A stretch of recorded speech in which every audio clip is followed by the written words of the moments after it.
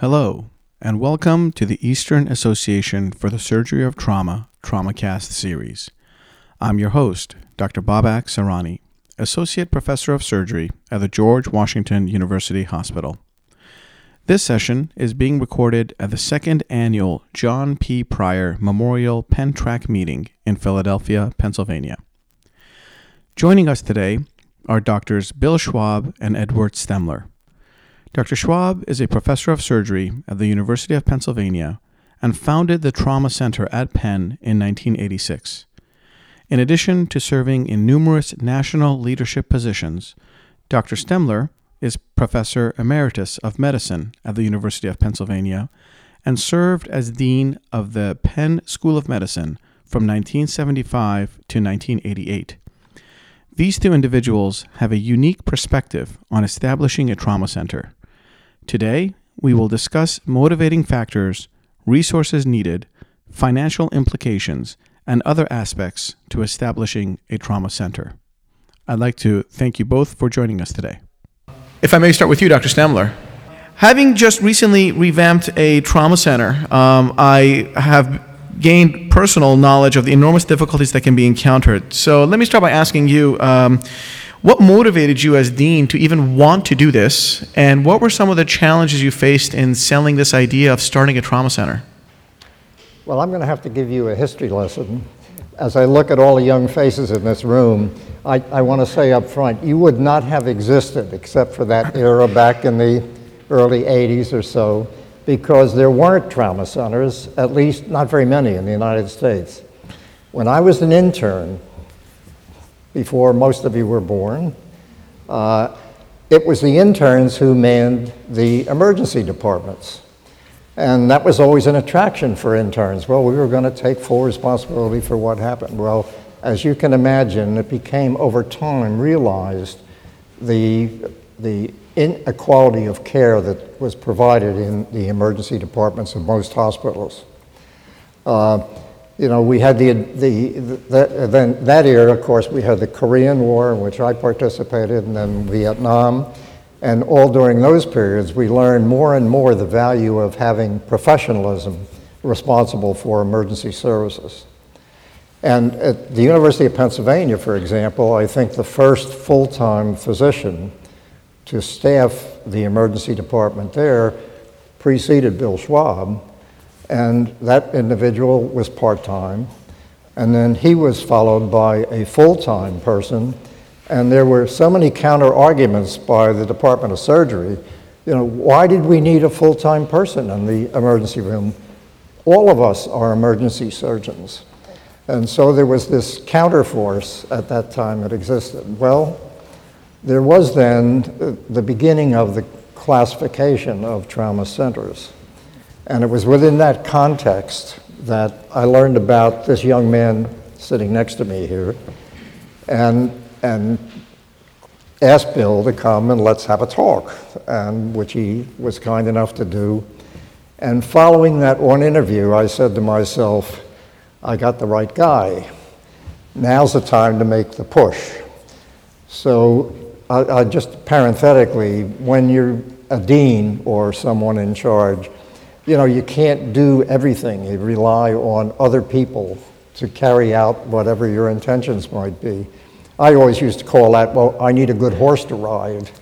And in this case, I found a horse to ride. So I asked Bill whether he would be willing to take the chance, he was then at Cooper, to come and join the University of Pennsylvania and be the pioneer in establishing what would be a grander scale in terms of the quality of traumatic services. And he agreed.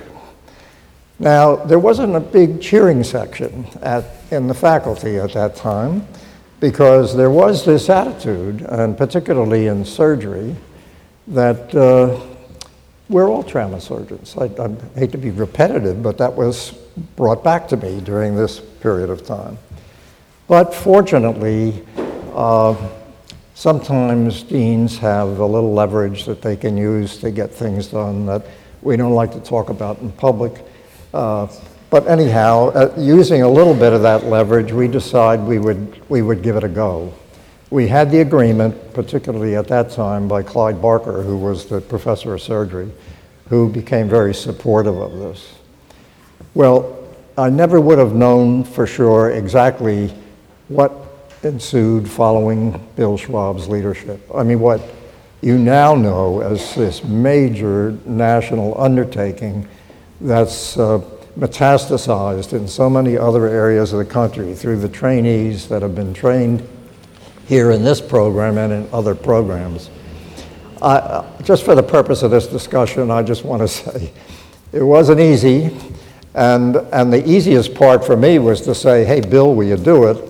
And the hardest part was when Dr. Schwab had to go forward and actually make it happen. So I'll recede there. Well, let me follow up with, those are excellent points. Let me follow up with maybe a few questions to some of the points you raised.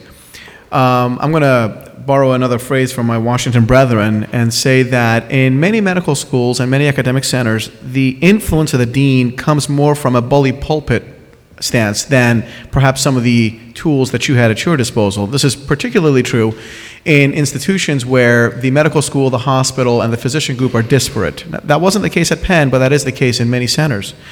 So how can the dean negotiate? Well, who were the supporters for this endeavor, and why did they support you? And how did you bring along the detractors? Well, again, I don't want to reveal trade secrets. I'm reminded just now, I just saw the film Lincoln. And those of you who saw the film understand, and those of you who have not seen it, but who might have read Doris Kearns Goodman's book on, a team of rivals. There is the bully pulpit, true. And then there are other leverages that one has to use in order to move something along. Abraham Lincoln in this film is so vividly depicted about what he did in his bargaining and not always above the table little tricks. And I probably shouldn't say any more than that about deans, because otherwise you'll go back and begin to get very suspicious of your own deans. Is that... That's sufficient, I think, yes. Were there any doctors who actually supported you? Pardon me? Any of the medical leadership support you?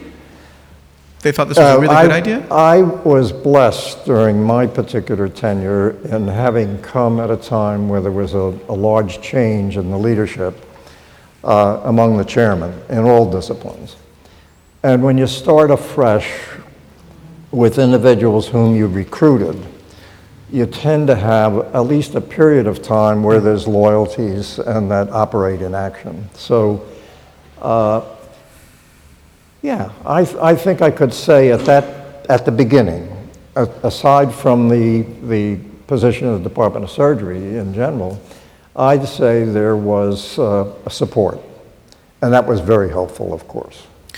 And so, Dr. Schwab, here you are, a fairly young trauma surgeon at Cooper, and you get a phone call from a brand new upstart trauma center in an Ivy League university hospital. What were your thoughts and concerns about trying to create a trauma center? Well, first of all, let me just reflect and say that you can understand just after hearing Dr. Stemler talk that he could sell ice to Eskimos. But more importantly, you can also understand that he's a man of great vision and great intelligence. Having said that statement, I don't want it to imply that he had great vision in me, but he understood the importance of having a renowned institution take a stand and advance in emergency care, very similar to the ways that the University of Pennsylvania had advanced in pathology or radiology or surgery or the various fields of medicine. And I think, again, just history would have to record that of the premier institutions in the United States, the top 10, no matter how you measure, he really deserves the credit actually for crossing the line and saying Penn is going to be a trauma center and is going to develop a full cadre of the clinical, the scholastic, and the research aspects of these fields. And if it wasn't for him, I wouldn't be here. So what did I think about when I got that phone call? I actually thought it was going to be either very, very interesting or the shortest set of interviews that I ever had. And what was interesting at that time, I was actually being recruited to go to Stanford to start their trauma center.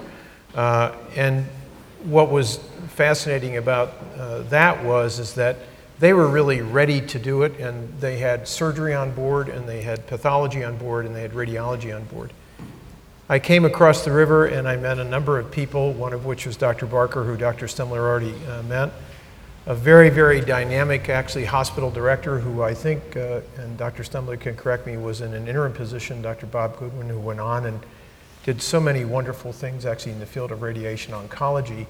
And I was very, very impressed actually that they wanted to do it and do it the right way. The last thing that really interested me was long before I think he even said the words, was the fact that when you looked at the development of trauma centers in the United States, though we had at that time about 19, maybe 20 that were really major players, there was nobody that was at a research one with the networks into the NIH, with the influence into the federal government, as well as many other very prestigious organizations, the National Academy of Science, etc., except the University of Pennsylvania. And the combination of feeling secure, that he had explained the risks correctly to me, and feeling very elated that I could possibly do this and therefore increase the momentum of the development of the trauma program in the United States, I took the chance. And I came here on April the 15th, 1987. And so, Dr. Schwab, as I was leaving the University of Pennsylvania to go to my current role, and Pat Riley turned to me and said, I just have one question for you. Where are you going to start? And I didn't have a good answer for him at the time. I do have a good answer for him, I guess, now. But looking back on your role in an upstart trauma center, where did you start? Well, the first thing you have to start with is the hospital in the right location, because if they don't get trauma patients, you have to figure out how to get trauma patients. That's number one. Number two is that during your interviews, what you have to do is you have to meet with significant part of the leadership, but you also have to sample the people that are at the bedside. And I don't know if Dr. Stemler remembers, but I actually, it took Dr. Barker actually 4 visits, 2 of which were 2-day visits actually at the University of Pennsylvania.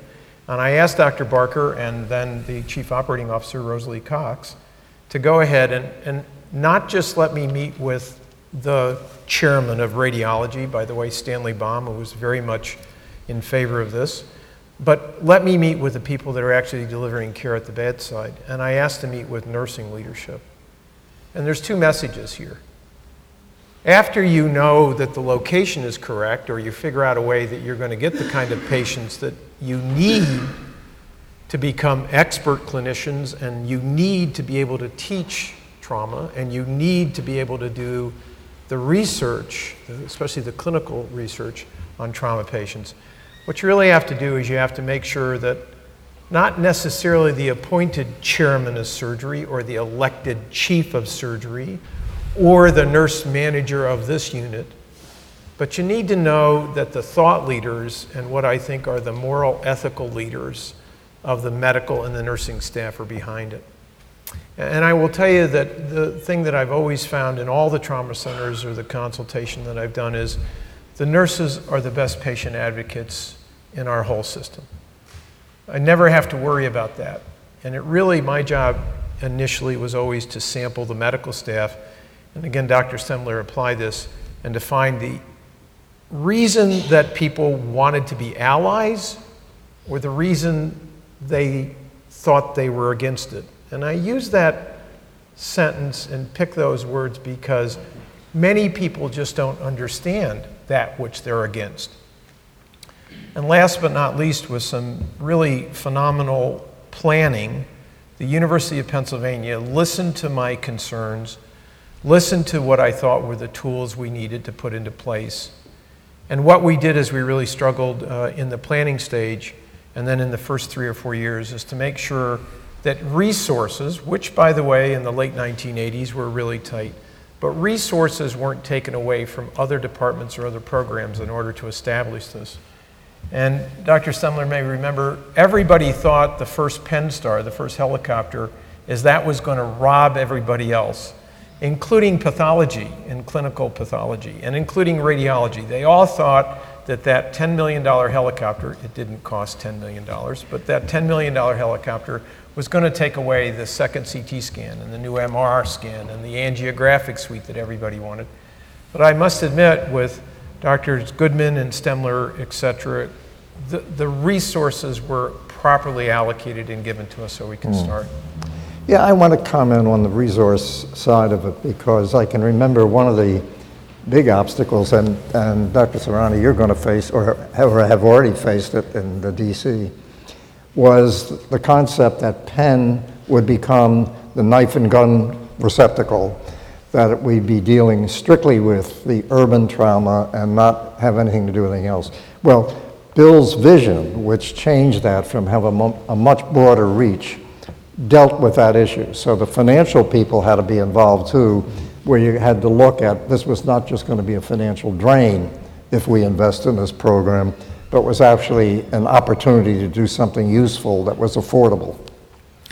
I'd like to follow up with something you said, Dr. Schwab, which I think is, you glossed over it, but it's critical in your leadership style. You mentioned that many times people don't understand that which they're against, and in fact you can maybe alter their perception to point out that they are in fact an ally of yours. Can you expand on that? What does that mean? Yeah, I wish I could apply it to the NRA nowadays, but the fact of the matter is that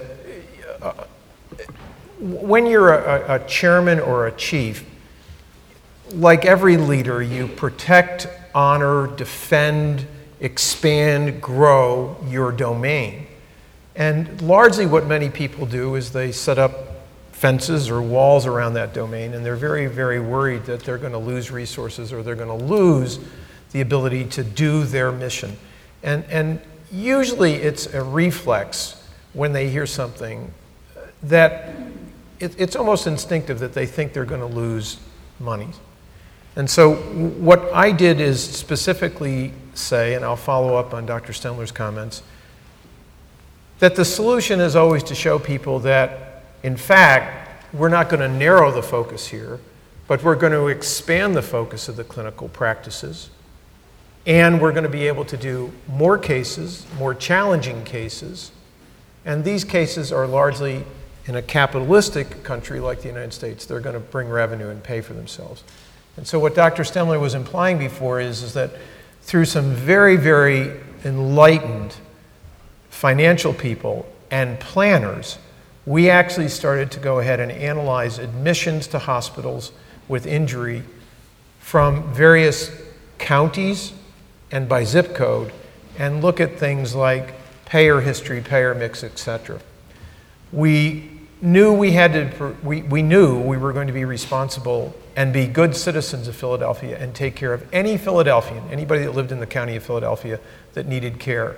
But we also needed to figure out a way that we could pay for that kind of care, because at that time, 30 to 40% of the people in our immediate catchment area and domain in West and Southwest Philadelphia didn't either have insurance that could pay the bill or grossly underpaid the bill. We had to figure out a way to make this at least revenue neutral. And that was why I suggested to Dr. Stemler we put the helicopter in place first, let the helicopter work for a year, and then get into the trauma business a year later.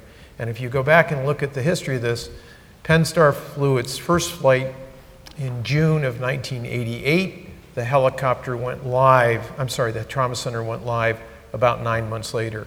And it gave us a chance to use the helicopter to go out and at least meet with all the suburban EMS agencies and all the suburban hospitals and say, we're in the game too.